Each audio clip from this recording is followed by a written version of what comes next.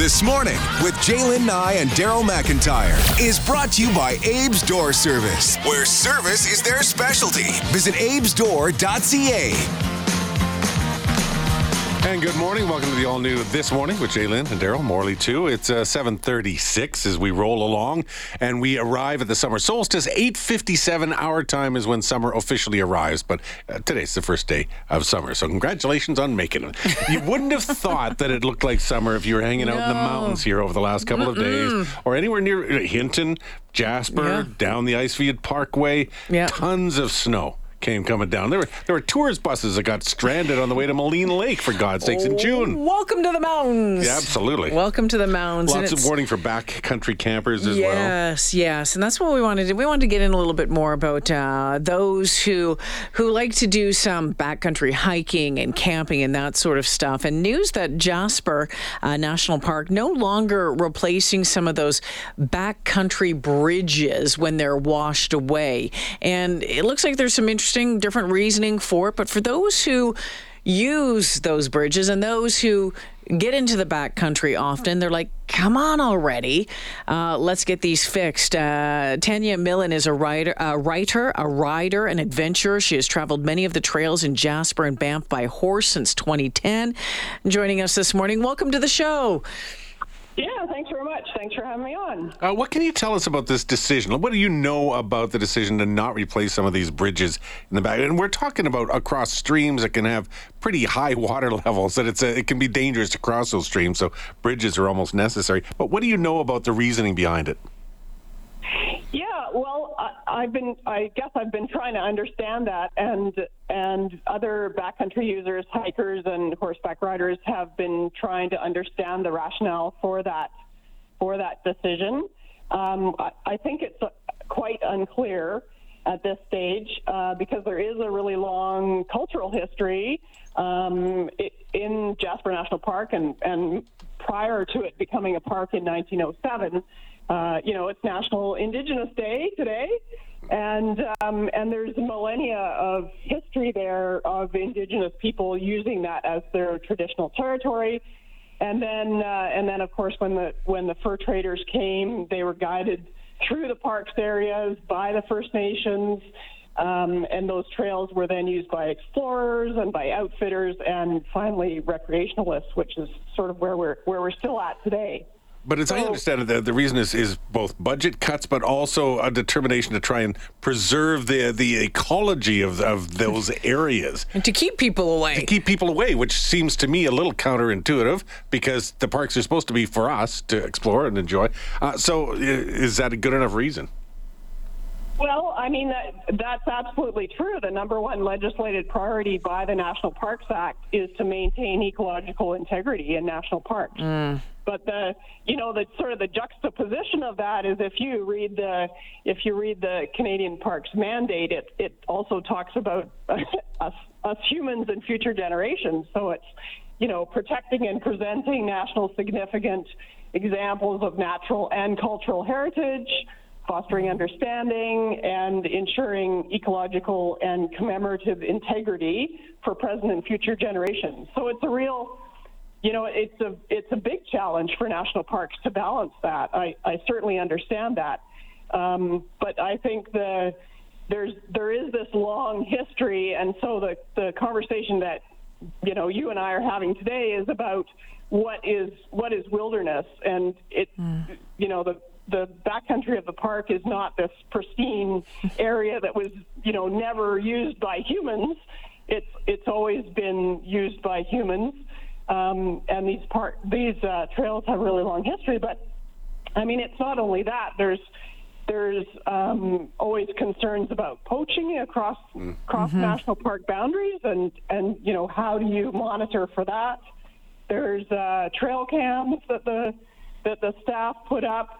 They're using helicopters now to helicopter in and check on the wardens' cabins, to do maintenance on the wardens' cabins.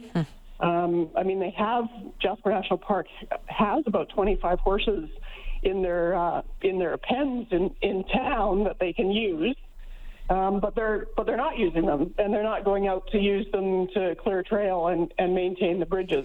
So it's No, just curious. So, for someone like you for years now have been traveling the trails and in Jasper and Banff by horse, someone who gets out there and who enjoys this. What does it mean for you moving forward?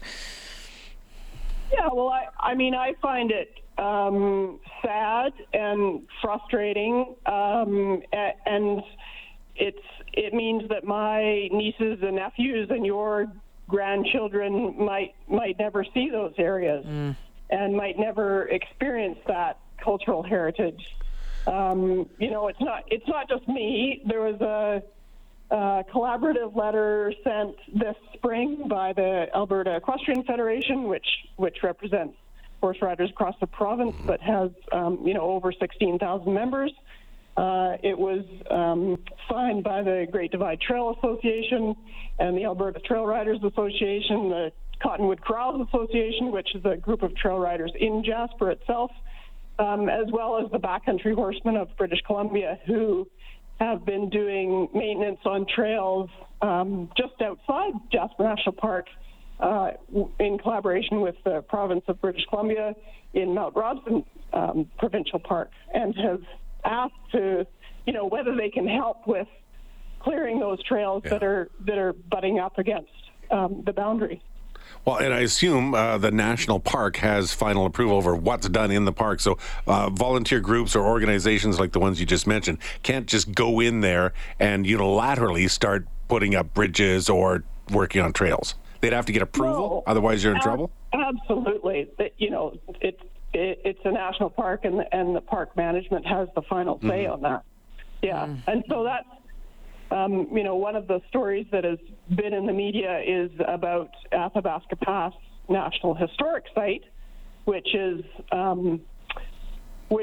a trail across a pass on the Continental Divide, which has a long history, including being used as a fur trade route from 1810 to about 1860 by David Thompson and his group of merry fur traders, and you can't access that pass anymore through Jasper National Park because of lack of a bridge. Interesting. And someone has an engineer has designed a bridge, come up with funding, offered that bridge to Jasper National Park management, and management has said no, thank you. So again, it's an odd decision that many people don't understand.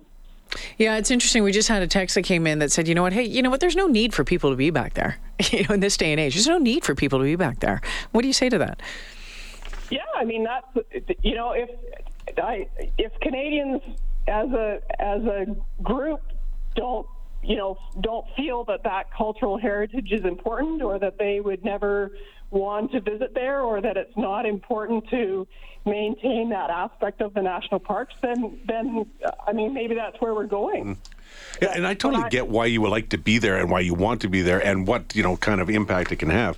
It's going to come down to whether there's enough money to justify the relatively few people who would go back there, and that ends up just being a hard reality, I think, Tanya.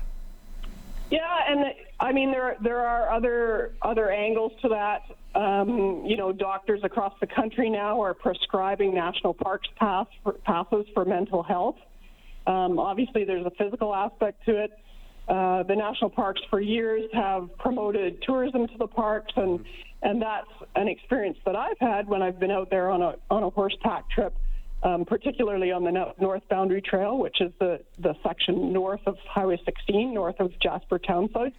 I often meet long-distance hikers, and quite often they're from overseas. So that North Boundary Trail has an international reputation as well as a national reputation, and it's part of the Great Divide Trail, which is one of the few long-distance hiking trails in Canada. So there is there's certainly a group of people who experience or who value experiencing longer journeys. You can still go, as I understand. It's just more dangerous because of those facilities. That infrastructure isn't there. Absolutely. absolutely. And I mean, I can explain a bit about that. We're probably going to run out of time, but I can understand that trying to go across a river is dangerous. Having trails that are not maintained can be dangerous. Yeah, and I mean, there's an ecological aspect to that too. I mean, the purpose of bridges and boardwalk is to keep humans out of creeks and marshes so that they don't damage the ecology.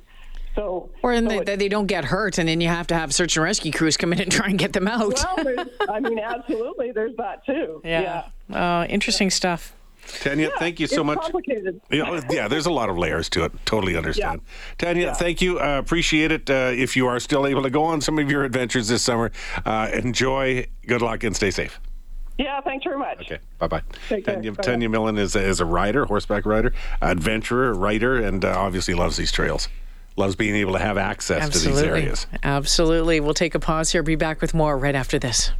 When I met you in the summer, to my heartbeat sound, we fell in love as the leaves turn brown. This morning with Jaylen Nye and Daryl McIntyre. Presented by Abe's Door Service. With 24/7 emergency service where you speak to an actual person. Visit abesdoor.ca. But you lied so soon. When I met you in the summer.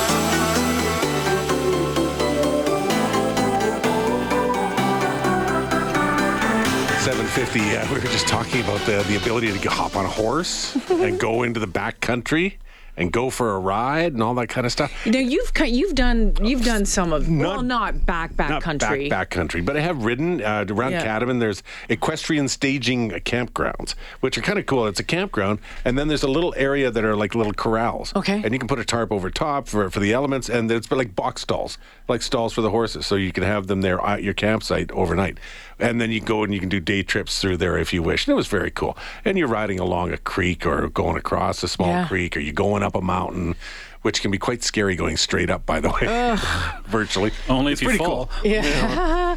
Anyone who's taken any helicopters through the mountain, and you can take helicopter rides. There's different organizations out there that'll take you up out there. It's been really cool over the past couple of years going into the mountains in a helicopter and seeing some of those people, with the string of horses with all of the stuff on it, and like looks like something out of an old Western or something. I'm like, oh my gosh, how amazing would that be when you talk about a total disconnect and just being in the element and in the absolute gorgeousness that is the Rocky Mountains.